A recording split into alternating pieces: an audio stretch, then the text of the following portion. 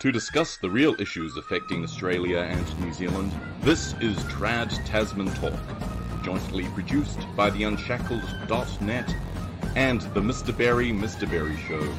Now here are Tim Wilms and Stephen Berry, live from Melbourne.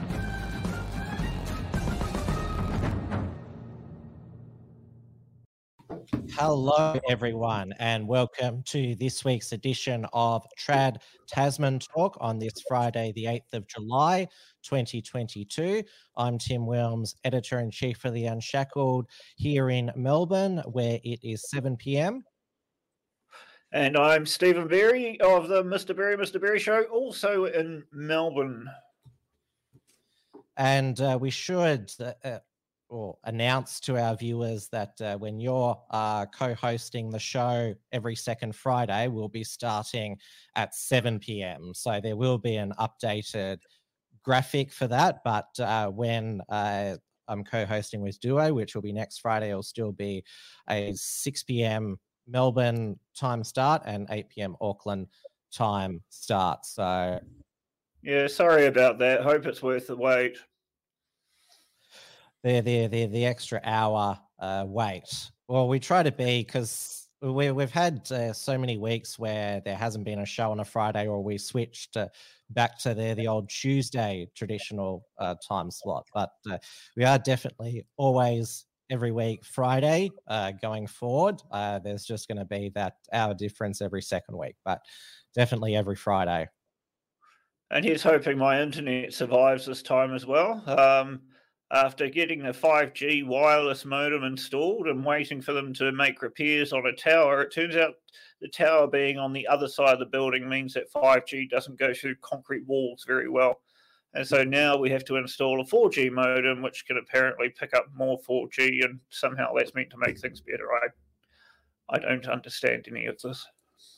The thing about 5G, because obviously there is a large anti-5G community in Australia and New Zealand. I think some anti-5G as they set fire to a tower in Auckland.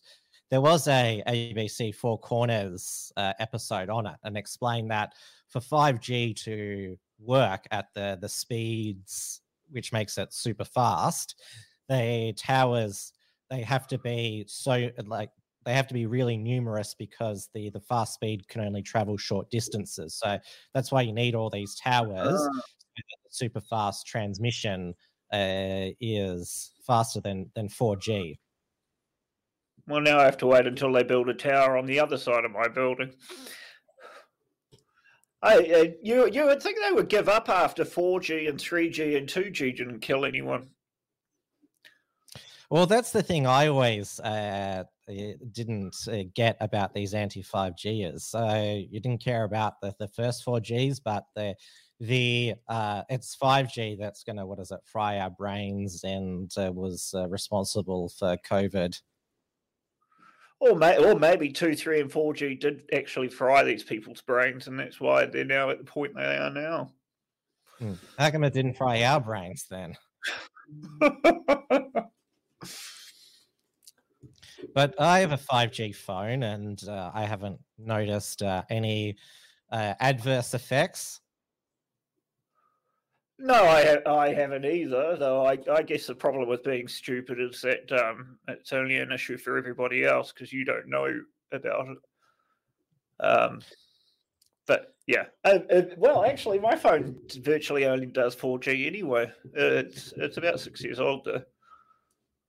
I found with my phone that if it goes down to 4G, basically the internet doesn't work. It's like once it's up to 5G, everything else is. Hadron anti-bullying, is he implying that 5G causes homosexuality? Is that what you're saying, Hadron?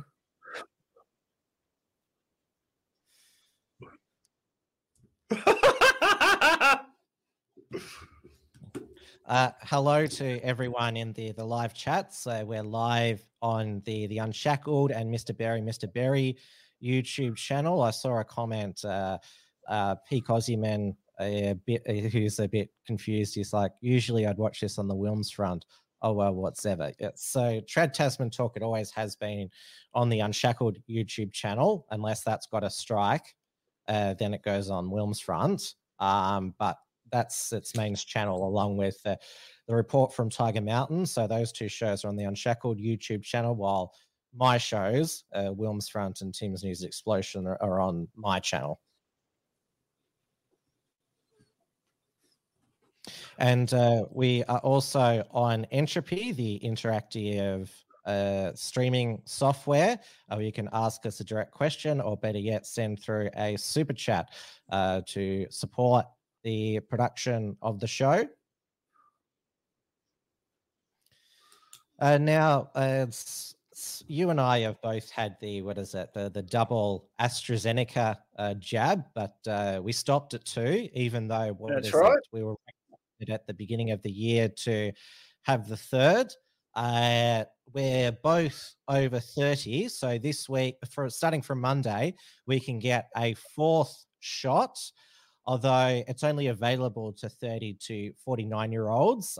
It's recommended for those over 50. This is after ATAGI changed its advice, the vaccine advisory body, because of the upcoming Omicron BA4 and BA5 wave. We're going up the roller coaster again.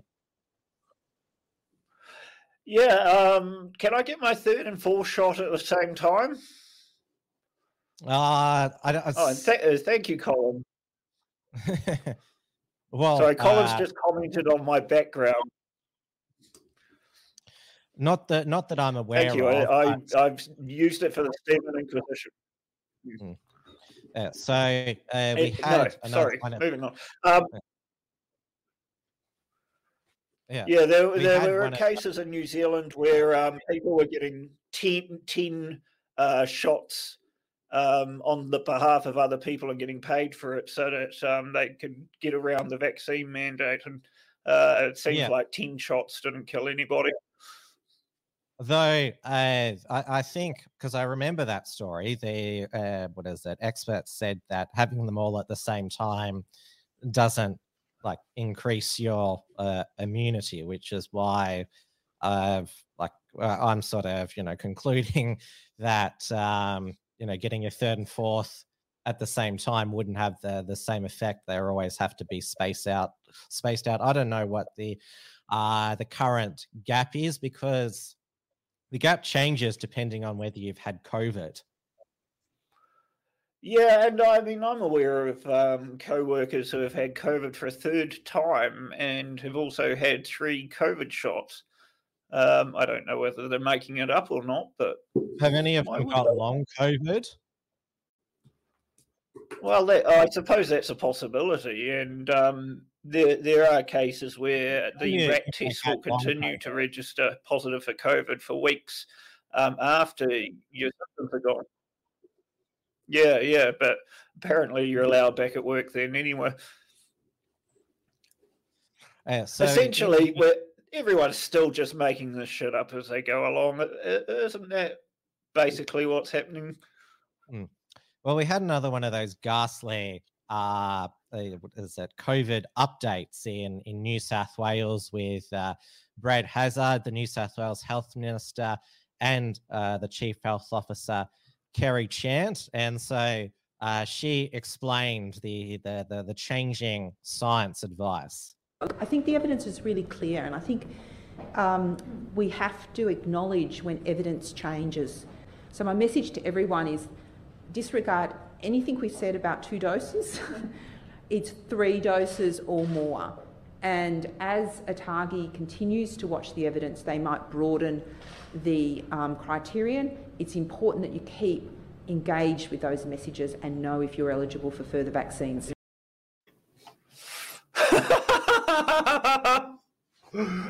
I shouldn't laugh, but it's just ridiculous. We have before the TGA is there, Omicron tailored Pfizer vaccine. So there could be a 5th shot coming soon. They'll call it a spring dose, because the 4th shot is called a winter dose. And it's not just COVID that's causing a whole lot of trouble for people this winter, and now it's influenza as well, because I guess people's immunity has been impacted by being locked away over the previous 2 winters. Yes, exactly. Though there are signs that in the New South Wales surveillance report that past the peak in influenza, I think the free flu shot in New South Wales expires on July the 12th. That's what Kerry Chant tweeted. But now it's back to COVID jabs. And the health minister, Brad Hazzard, he had a message to people such as us who were not up to date with our boosters. The very important message that Dr. Chant and I are here to say today, and she'll give more detail, is if you haven't had your full doses, and most of the population know that you can have up to 3 doses, and then possibly 4 or even more if you're older and in certain circumstances with comorbidities, in other words, other serious illnesses, or perhaps you're immunocompromised. But if you've had 2, for example, or 1, and you haven't had your full 3, put it bluntly, you're crazy. You should go and get them, because that is what's going to make a difference to stopping or at least reducing the chances of you ending up in hospital or ending up possibly dying. I can't stress this enough. I think there are some in the community who are just very busy. There are others in the community who think the pandemic's over. On both of those counts, they're wrong. So I would strongly encourage, I know I have friends who've said to me that they're fully dosed, and when I ask the question, they've had 2 doses of vaccine. And as the health minister, I quickly tell them, go and get your 3rd dose.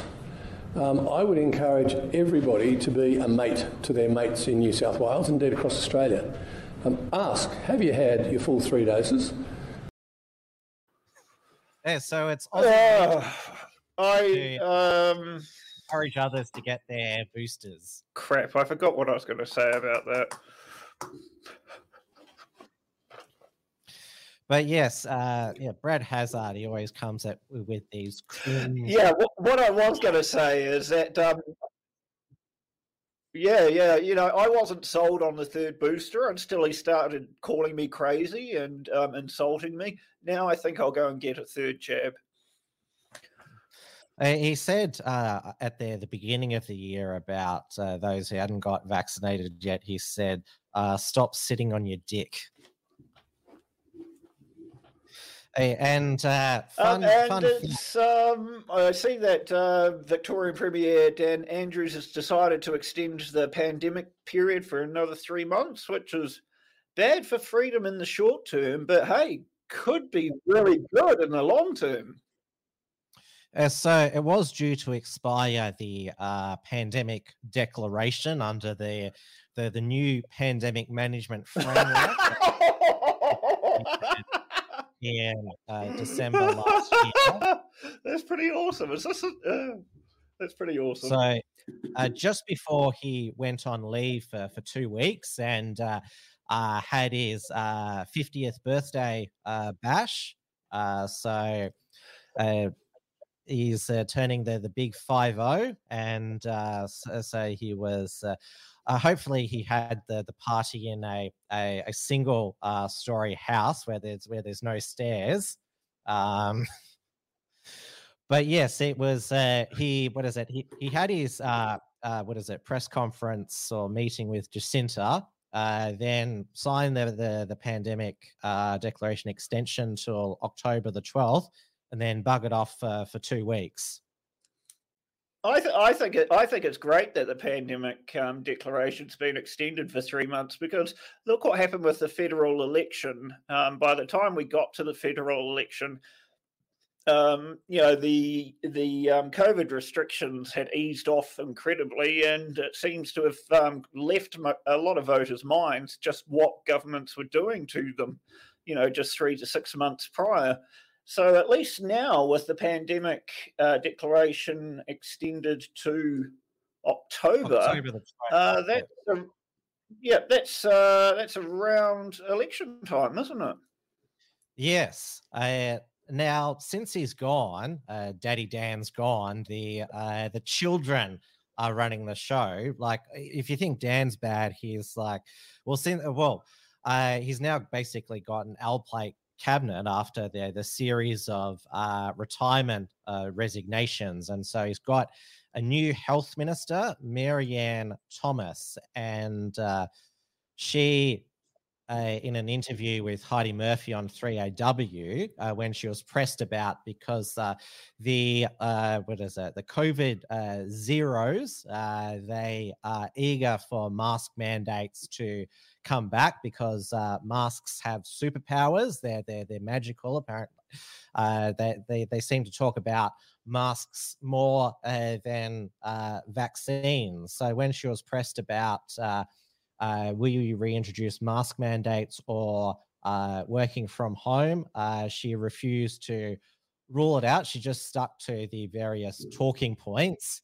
Probably she's just sort of like, oh, Dan didn't tell me what to say in this situation. And so that has caused a frenzy because, the last thing we want in Victoria is to go back to any form of restriction, because tomorrow is the 2-year anniversary of the second lockdown in 2020, which lasted 112 days.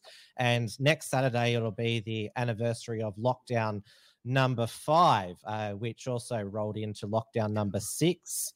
And lasted almost the same amount of time. We had in between lockdowns 5 and 6, there was I think 9 days not in lockdown, but you still had to wear masks outside and couldn't have people over at your home. So it was more like lockdown light. So sort of 5 and 6 was sort of one and the same. Yeah, I predict that they will keep refusing to rule out mask mandates just to, I guess, stop people being lax about the way they behave in this COVID. Well, I don't know what sort of environment we call it now, but people are definitely getting more lax about it. But I would be very, very surprised if they reintroduce mask mandates this close to an election. COVID was a virtual guaranteed election winner for incoming governments 2 years ago. That's no longer the case. And Australians are absolutely sick of the extremities of where we've gone, especially in Victoria. I don't think that they will tolerate any sort of return to outdoor mask mandates again. And even though they still do exist on public transport, I never wear one. Half the carriage doesn't wear one when I'm on them. I was surprised to have a ticket inspector actually come on the train a week ago and hand me a mask, but that's the closest I've seen to enforcement in months. Now, of course, in New Zealand, New Zealand operates on the red, orange, green traffic light system. It's not a very good one because, the settings while on orange, for example, have changed multiple times. That was being reviewed about 2 weeks ago. It was meant to be the next decision made on orange. So they're staying in orange, but the details change all the time. It's a meaningless system. And I highly doubt we'll see New Zealand go to green anytime soon. Jacinta was asked this week, will New Zealand go to red because of the BA.4/5 wave? It's going up there in New Zealand as it is in the rest of the Western world. And she's like, no, we already made the decision to stay at orange. I don't anticipate it. It is interesting that we have still masks in New Zealand yet, and not in Australia, only on those limited settings like public transport, age and healthcare. The curves of both cases, hospitalizations and deaths are all still the same. And so this is what finally a lot of experts are now saying to counter the push for mask mandates. It has no effect on the curve mask mandates. No, and New Zealand continues to have about 10,000 cases of COVID a day. Deaths tend to be between 10 and 20 a day. They do still have controls just about everywhere with masks. Supermarkets, for example, are still expected to enforce mask mandates when you walk into the store, which is just horrible for those staff. I really feel for them. But also, this Labor government is becoming increasingly unpopular. 18 months into their second term, when you look at the average of the polls between left and right, Labor, Greens, Māori Party, 60 out of 120 seats, National and ACT, 60 out of 120 seats. The average of polls has been deadlocked for about 2 to 3 months now, which is very unusual in New Zealand politics because we haven't had a two-term government in New Zealand since 1990. And National is also outpolling Labor, which Jacinda's obviously very aware of. So I don't think we're going to see any toughening in restrictions in New Zealand. We've had we've had the New South Wales, Queensland, ACT and South Australian governments rule out a return to mask mandates. And the federal health minister today, Mark Butler, on the ABC, said that the era of mask mandates and lockdowns are over. And I noticed that in the photo ops that they post on Twitter, Anil and Mark Butler, they're always without masks, and there's always these replies on Twitter: "You're in this situation, unmasked. You're in a crowded place. Mandate masks now." Yeah, I've just seen a question from Colin Penfold here. He says he was watching a Kiwi Freedom audit and he came up against a Māori warden at a COVID testing facility. What are they, the Māori wardens?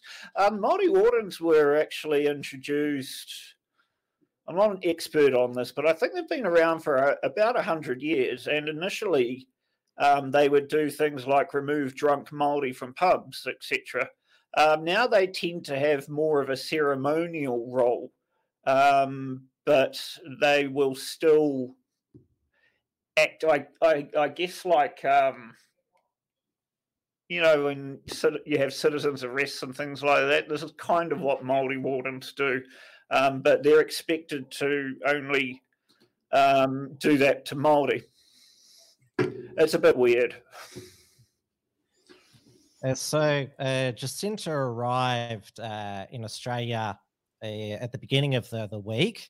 Given that Anil was in Ukraine, I was sort of wondering, who's she over to see? Because we had Tanya Plibersek also overseas, the environment minister at some oceans summit, and what is it? You have Penny Wong overseas again. Today she met her Chinese counterpart, the PRC foreign minister Wang Yi in Bali. That's sort of, I guess it's like the DMZ between Australia and China, where it was talk about stabilized relations. So, like, obviously, we're not going to become friends, but have a stable relationship. And this was the headline, I think, in the Australian: Wang warns Wong, don't smear China over Ukraine.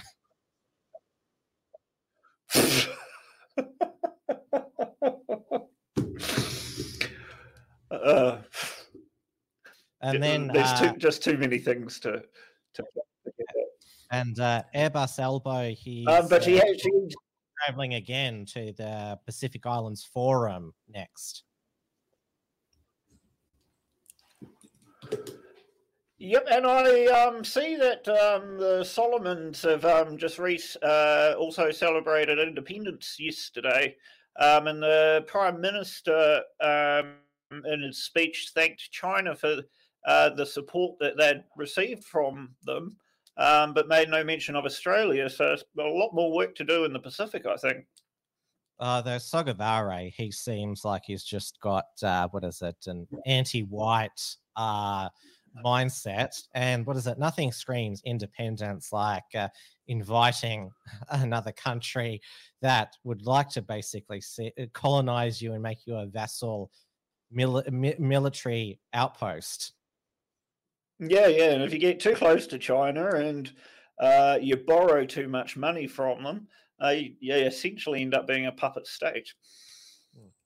Jacinta's first stop was in Melbourne, where she met with, I called it the Dumb and Dumber reunion. Dan Andrews tweeted, getting some selfie tips from a mate, and then he followed it up with, here's the result. Good to catch up with Jacinta Ardern. We're agreeing to disagree on who really invented the PAV, but had a really productive discussion on exports with our fifth biggest trading partner. Look forward to seeing you again, Prime Minister. And there were plenty of memes to go around about this selfie. This is the danger Dan Andrews. The photo on the right, her teeth have been exaggerated there. And obviously on the photo on the left is, completely accurate. The most extreme exaggeration. Photos get fact-checked now. But here's one of the things that pisses me off, and it's probably just me because I'm an extremist libertarian, but this bullshit, we invented the pavlova. No, we invented the pavlova. It's not invented by a bloody country. And just because your mother squirted you out within one border or another doesn't mean that you get to take credit for the creations of someone else who got squirted out in the same borders. I don't know who invented the bloody pavlova, but if they're a New Zealander, I definitely didn't do it. All right, rant over. Our audience is saying that we should have had like a trigger warning before showing those selfies. I wonder if she would take a selfie like that back in New Zealand. Oh, I remember she got in trouble for a selfie during the 2020 election campaign because there was zero social distancing taking place. I believe there were masks. Oh, no, sorry. No, that's not relevant because the conditions are changing. Oh, yeah, that was during the COVID zero. What is that? Utopia, which, of course, as the Chinese, the poor Chinese ordinary person finding out that is great until it's not.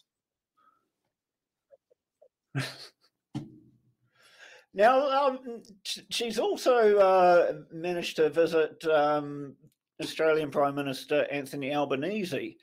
And it's almost like we've got a second New Zealand Prime Minister over here now with all the deals that he's willing to make in New Zealand's favour. Yeah, and, basically giving her everything she wants. It's called a reset, which basically is code for I'll just give you whatever you want. So, it's like not getting a reach around. Yeah. He's folded on the deportation of Kiwi criminals. Well, if they've spent pretty much all of their lives in Australia, we won't deport them. And also, this is good news for you. Anil is considering giving Kiwis in Australia the vote in Australian elections. Yeah, which is, that's a bit weird. I wouldn't advocate for non-citizens voting in a country's election, though he has also said that he'll look at making the citizenship process easier for Kiwis, which that would be great. So I would love to become an Australian citizen and ditch my New Zealand citizenship, but the voting thing is really weird. I can still vote in New Zealand. I think it would be constitutional because New Zealand was considered an original state of Australia. It was so they're part of New South Wales. Yeah. So Collins says no, they weren't. They wouldn't become the ninth state. They would be, because we have the two territories, so they become the seventh state. So you can still get knocked out for dual citizenship if you're an MP, if you hold both Australia and New Zealand citizenship, because former Deputy Prime Minister Barnaby Joyce, he had to contest a by-election because he got New Zealand citizenship by his father. So it's still considered a foreign power when it comes to serving in the parliament. Yeah, which I think is completely fair as well. I don't see anything unreasonable about making sure that people that are serving in the parliament are a citizen of that country alone. New Zealand allows dual citizens to be elected to parliament, though. It's in our constitution. And that included Russell Norman, who now works for Greenpeace. What is that? Yeah. What is interestingly, back in about 2002 in New Zealand, the United Party did really well because of one single debate, and they got about 8 or 9 MPs when they previously only had one. But unfortunately, 2 of the MPs elected on their party list weren't even New Zealand citizens. Yeah, like you obviously still have to be a citizen of New Zealand to be elected, but it was actually what triggered the Barnaby Joyce dual citizenship. What is it, you'd call it challenge, is a question from a New Zealand MP to the minister at the time, Peter Dunn, and it was one of Penny Wong's staff who'd basically, worded them up to ask this question. And the foreign minister at the time, Julie Bishop, said that the Labor opposition had used a foreign political party to help bring down the Australian government. Yes, I do recall, and I think that was very inappropriate of the New Zealand politician to do so. Penny Wong's reply at the time was saying, "Oh yes, those those sinister Kiwis. What does the NZ stand for in Anzac again?" Now, the other thing about these concessions by Anthony Albanese, he basically doesn't appear to have really demanded anything from New Zealand in terms of the nuclear powered submarines. New Zealand's rule on not having nuclear powered subs or nuclear armed subs, Australia's just going to respect that. So I guess he's getting all the stupid stuff out of the way right at the start of the term. All these concessions to New Zealand won't be popular with the Australian electorate, I would imagine. But he just looks incredibly weak right now to be showing himself to be open to all those concessions, and I can't see a thing that he's asking from New Zealand.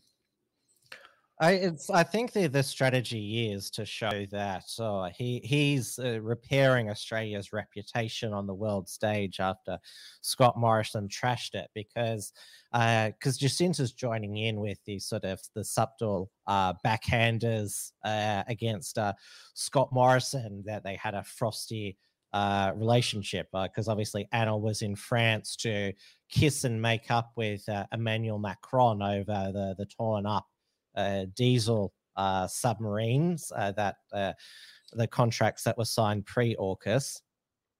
Which was actually a very stupid thing to get into anyway. Why would you want diesel submarines?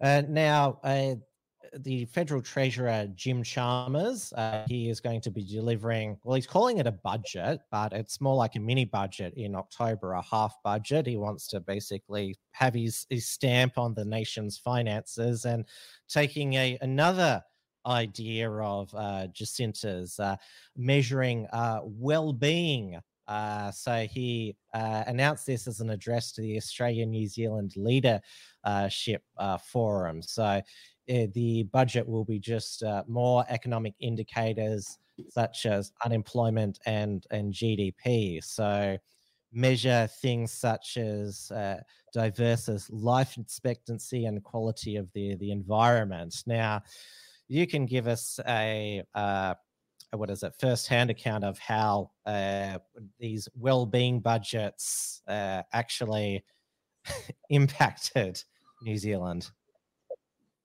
They don't do anything. They don't do anything at all. It's just window dressing. Especially well-being. Well, I don't see how it can increase your well-being when grocery prices are going up 7% because the government won't stop printing bloody money, and the minimum wage goes up 35% in 5 years, and you get a new public holiday which costs businesses $450 million. I don't see how these increase well-being at all. And Jacinda Ardern's, what she says as her reason for going into politics is to address child poverty. So the relative measure of poverty is a feature of these well-being budgets, but relative poverty cannot be reduced because it is measured as a percentage of the median wage. It's an inequality measure, not a poverty measure, and the only way for her to actually make those figures look better would be to completely destroy the country and make everyone broke. When Jim Chalmers first floated this idea of a well-being budget back at the beginning of 2020, the former treasurer Josh Frydenberg destroyed the arguments for a well-being budget in a parliamentary display, which I'll play again because it's been doing the rounds on social media. They are inspired by their spiritual leader, that member for Rankin, Mr. Speaker, the member for Rankin, Mr. Speaker. And I was thinking yesterday, as the member for Rankin was coming into the chamber, fresh from his ashram deep in the mountains of the Himalayas, barefoot into the chamber, robes flowing, incense burning, beads in one hand, well-being budget in the other.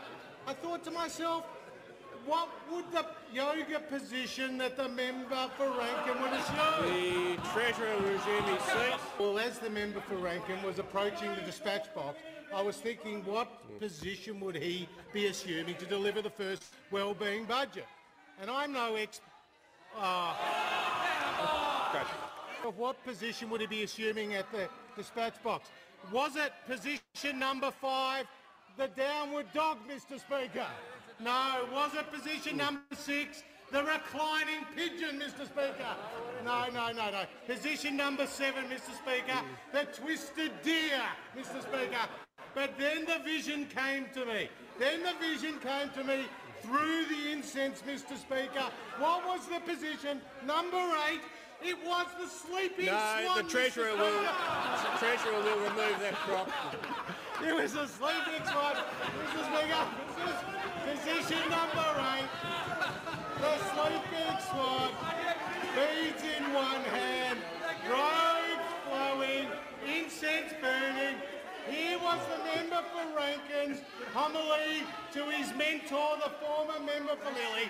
Mr. Speaker, we all know, the Australian people know, a well-being budget is just another word for Labor's higher taxes and more debt.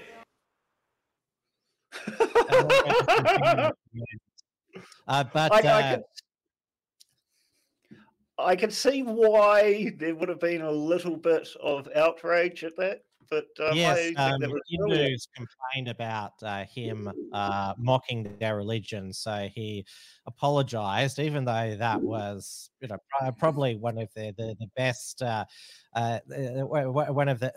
best stunts or performances he pulled at question time, because, he summarized just what a joker well-being budget is. It's just a pity that he's religious himself, because if he were he not, he could just double down and criticize some other religions as well, and then it wouldn't be racist, would it? We, not in my view, anyway.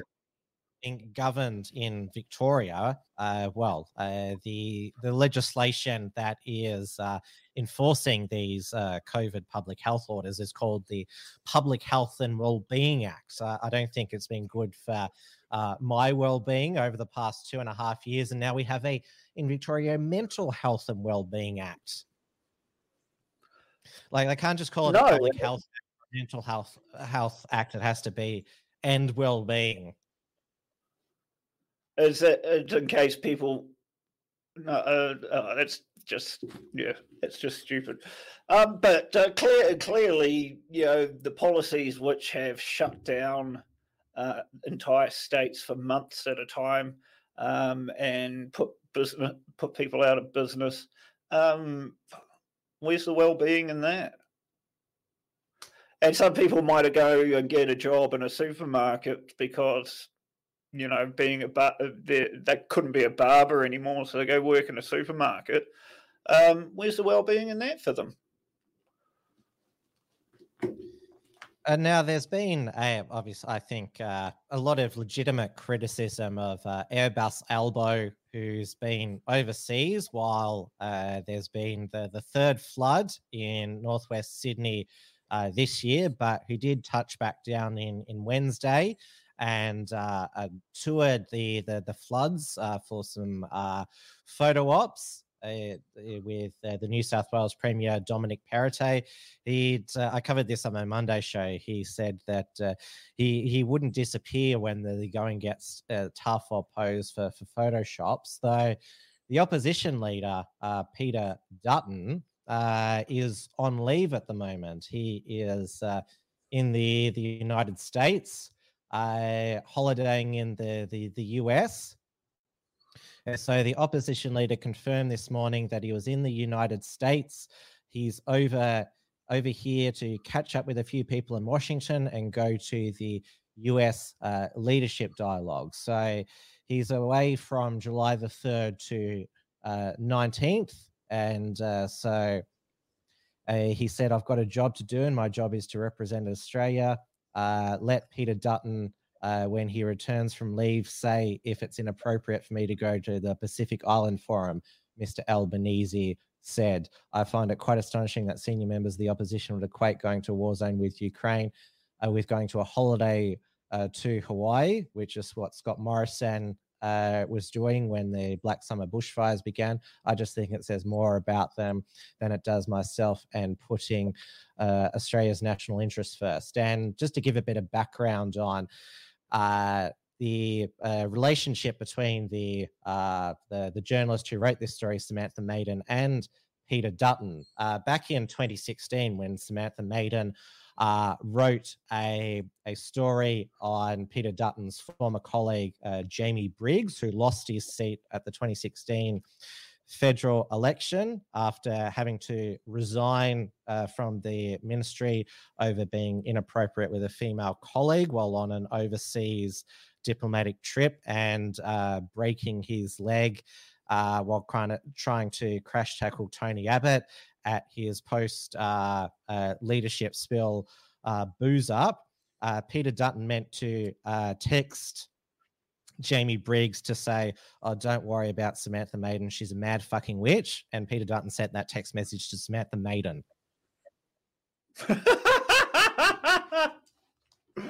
Oh, brilliant. Yeah. And where does it? I mean, as far as politicians taking holidays, I don't really see the issue. Everyone needs a holiday sometime, and it's not like they're going to come back and personally put out the fire or fill up sandbags or anything like that. Morrison he was pilloried for saying, I don't hold a hose. Clearly, Albo doesn't hold a bucket either. Yeah. Exactly. I mean, it's just double standards. And of course, Anthony Albanese is actually quite right in what he's saying right now. It's just ridiculous that Scott Morrison was held to a different standard. Yeah, this is the thing here and what it's the promise that Albo made, that, I won't disappear when the going gets tough. Yeah, and visiting a war zone's probably not that tough for him, I wouldn't think. It's not like he's going to be on the front line. Going on a pilgrimage to Kyiv. I mean, Sean Penn, Ben Stiller, Bono. Yeah, and Kiev is largely quite safe these days, with the focus of the war largely being in the east of the country now. Now, we had Albo tell us that the reason why it was important for him to be overseas was to, sell his government's commitment to climate change and the 43% emissions reduction target, and that'll help stop the floods, not building more dams or raising the Warragamba dam height. And I don't know if this is part of their their new climate fighting strategy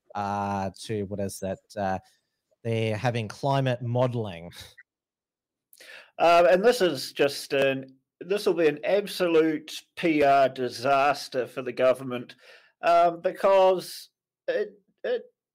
they can implement all the new taxes and regulations and bans and subsidies and whatever they like.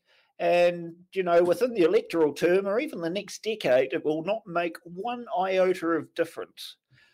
New Zealand's got the same issue. New Zealand's determined to be a world leader on climate change, even though New Zealand only contributes, I believe, 0.14% of greenhouse gases internationally. So if New Zealand's going to put in all this effort to be a leader, they'll destroy their economy, make no difference to the environment, and the rest of the world will go, oh, well, fuck, that's pretty stupid. Let's not do that.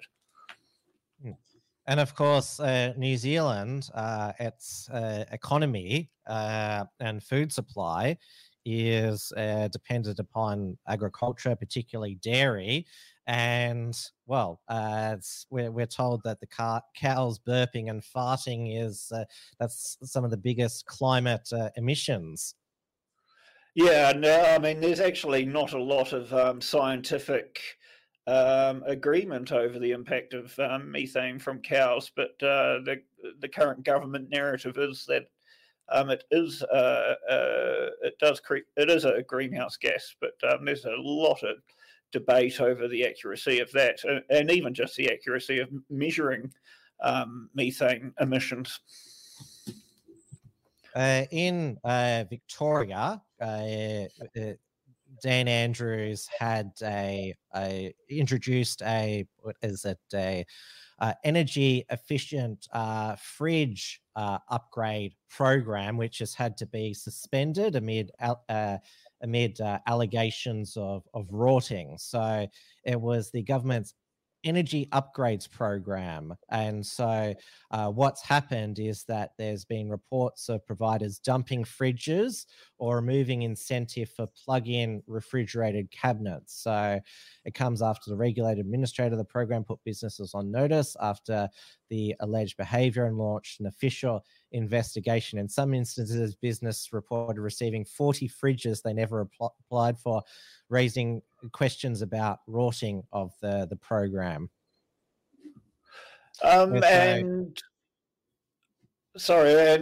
Just now you mentioned that, it reminds me of New Zealand's rebate and tax scheme. So they're putting taxes in place on vehicles such as utes because they pollute more, apparently, and also putting rebates for energy efficient vehicles and hybrid vehicles.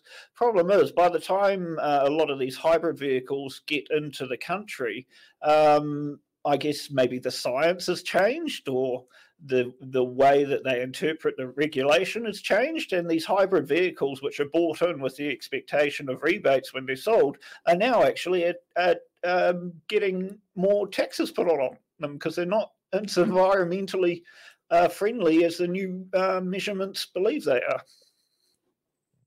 Yeah, and how is all of these new fridges appearing, even if they are energy efficient, they still are made up from the Earth's precious resources, and probably there was carbon emissions in the construction of them. So we've got this, what is it, overstock of fridges, yet there is there's product limits again in supermarkets with tissues.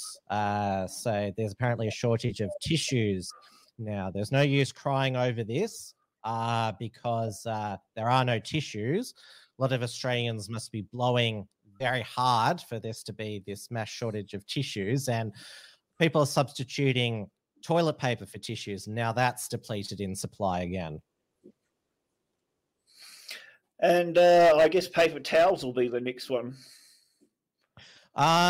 Perhaps, yes. Though the produce shortage continues, we still have iceberg lettuces in short supply, and what is it? KFC are saying that they're eventually going to transition back from cabbage on their burgers to lettuce.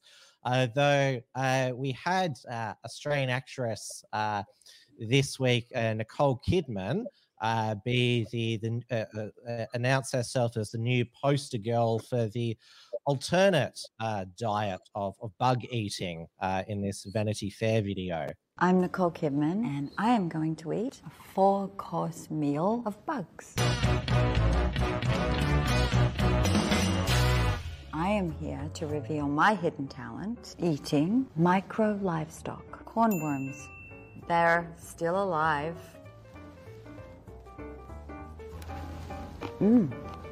Extraordinary. Very moist, chewy. Can't quite describe the flavor, but need a little water. Let's try the second course, shall we? Just a little side note. 2 billion people in the world eat bugs, and I'm one of them. Because here we go. Have some mealworms. I'm telling you, I'd win Survivor. That is a fruity taste. I'd recommend it. Here we have. Oh, crickets. Oh, nothing. Oh, awesome. Like nothing you've ever tasted. Like a hairy nut. Don't. Oh my gosh. A nut from the shell. And now for dessert. The fried grasshopper. These are amazing. These are exquisite grasshoppers. I recommend them to anyone. Thank you for spending so much time with me and watching me eat bugs. Till next time.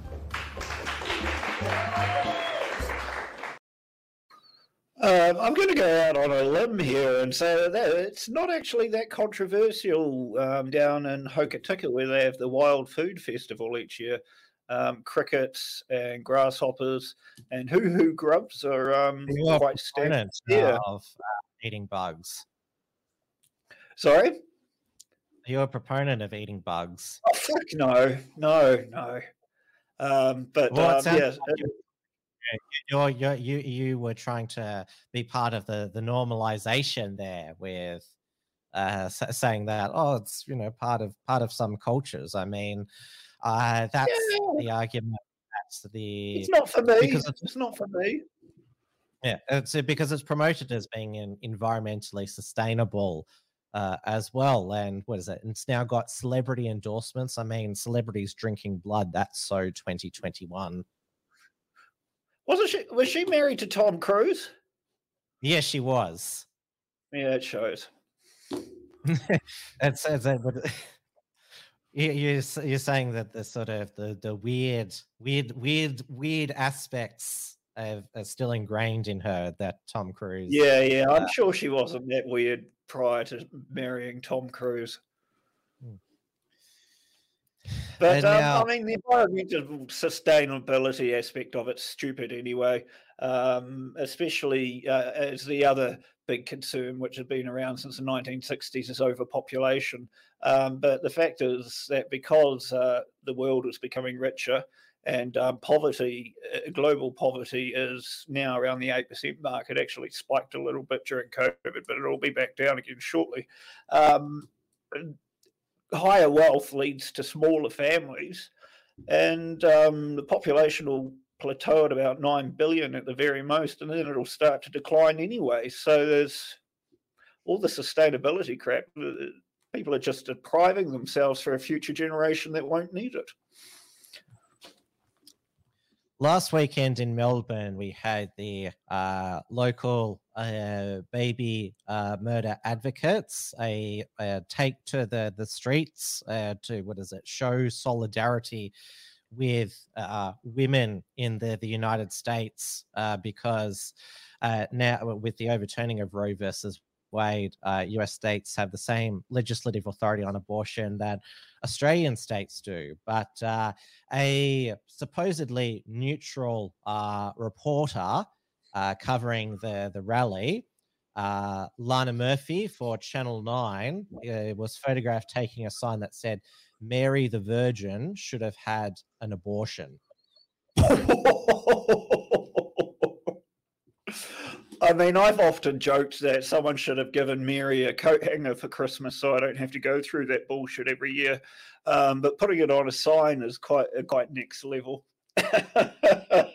So she was forced to apologize. In my role as a journalist, I always strive to remain impartial and respectful of either side of rational debate. On Saturday, while reporting on the pro-choice rally, I was photographed being passed a sign made by one of the attendees. The words on the sign and subsequent posting of the image on my personal social media account has caused offense to some of the religious community. This was not my intention, and I wholeheartedly apologize to those that were hurt. I acknowledge that in the professional role, it was not the appropriate time to appear to have chosen any side. So she's basically saying, sorry, anyone who was offended. I'm basically sorry that I got caught taking a side. And sorry, it looked like something that I might actually believe. Yeah. And so Channel 9 put out a statement saying that on the weekend, a Nine News journalist posted an image to her personal social media account that caused offense to some members of the community. The journalist did not mean to cause offense, but has been counseled on why the post was not appropriate. Nine News apologizes to anyone offended by the post. We respect all sides of the sensitive issue and pride ourselves on reporting with impartiality. I've seen plenty of your news stories, Channel 9. Not many of them are impartial. It's a bit amusing. I mean, I'm anti-abortion, but I'm pro-choice up until the stage where the fetus can survive outside of the mother's body. But I mean, I'm still pretty anti-abortion. But while the rest of the world wails about Roe versus Wade with the end of it without actually understanding how it works. In New Zealand, we had a case of that I covered on my show last week. I can't remember. Oh, no, she didn't give her name. She was complaining because in the Bay of Plenty, there are no abortion services beyond 12 weeks of pregnancy, and that she had to drive for 2 hours to another hospital to get an abortion. This is what these local fright bat feminists, as we call them, were complaining about. It sounds like they want like an abortion clinic on every like shop corner, like next to the milk bar. There should be like an abortion clinic. Like that's how accessible abortion should be. And nobody's allowed to criticize it within a certain radius as well. No, 150 meters is the law in New Zealand now. You cannot. Yeah, it's the same here in Victoria. Yeah. And I mean, in Auckland, there I recall there's one clinic in Mount Eden. You wouldn't even know it's there were it not for the protesters outside. It's generally just 3 or 4 people standing across the road in silence with a sign offering help to pregnant women Yeah, that's what have they an do. abortion. And they're for women who just decide to keep their child. Those people outside the clinics help them if they need accommodation and support when they become a new mother. I mean, it's totally it's totally fake. The argument that the pro-abortion advocates put forward that pro-life people don't care once the child is born. That's totally false. Yeah, absolutely. And sometimes you hear the comment, "Oh, I don't mind them being outside the clinics, but I just wish they weren't so horrible." Well, they do think that babies are being murdered inside, so maybe that can be expected. But like the case of this New Zealand woman, I couldn't organise the murder of my baby within 3 months, so I had to drive 2 hours. How oppressed I am. And now the Wimbledon final is, I think it's on this Sunday night. The men's and women's singles. Last year, Ash Barty won the women's single title. This year, Australian tennis bad boy Nick Kyrgios, he's made it through to the final because Rafael Nadal withdrew from the semi-final with an injury. This is the furthest that Nick Kyrgios has got in a singles tournament. He won the men's doubles at the Australian Open with his friend Thanos Kokkinakis. They were called the Special Ks. He's always had like a reputation, a profile well above what he was ranked because of his antics. And there was an op-ed that was amazingly published in the Nine newspapers by Kate Halfpenny. Said it's time to kick Nick Kyrgios off the island, asking for a friend. Is there a way to revoke Nick Kyrgios's Australian passport and kick him off the island so he can stop being linked to this grub? And this was savaged as racist because it was born in Australia. And I see her name is Kate Halfpenny. That's a bit unfortunate when she's writing columns so stupid. The Nine newspapers, they always publish these ridiculous columns, normally by females, I should say. There was earlier this week, there was a managing editor of the Sydney Morning Herald saying that she still wears masks in the office and that she wished that the mask police would be on public transport, or there should be a dedicated mask carriage on the trains. They have just like moronic columns like that. And in the past, will we put a mask picture on that particular carriage? In the past, we had 1956 Melbourne gold medalist swimmer Dawn Fraser caused controversy by saying that if Nick Kyrgios and another Australian tennis bad boy, Bernard Tomic, if they're going to carry on as they do, they can go back to where their parents were born. And Prue McSween, one of the talking heads who's regularly on the morning TV shows on the Sky News, described him as a spoilt little Greek brat.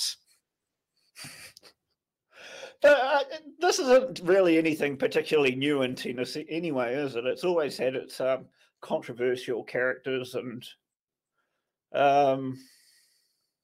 now there was over nothing. Yeah, there was some big news that earlier this week that he's been summoned to appear on a charge of assaulting his ex-girlfriend, and so there was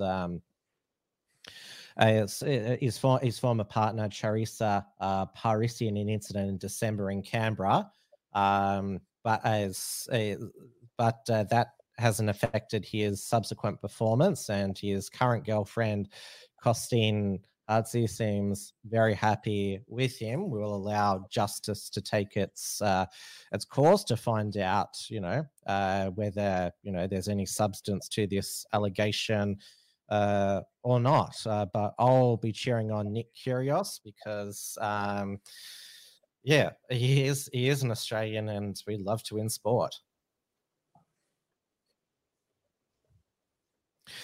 That brings us to the end of the show. Some breaking news that Shinzo Abe, the former Japanese Prime Minister who was shot at today in an assassination attempt, has died, which is quite shocking. Nobody would ever think of Japan having a former Prime Minister assassinated. No, there's less than 10 murders a year with guns in Japan, so it's incredibly rare.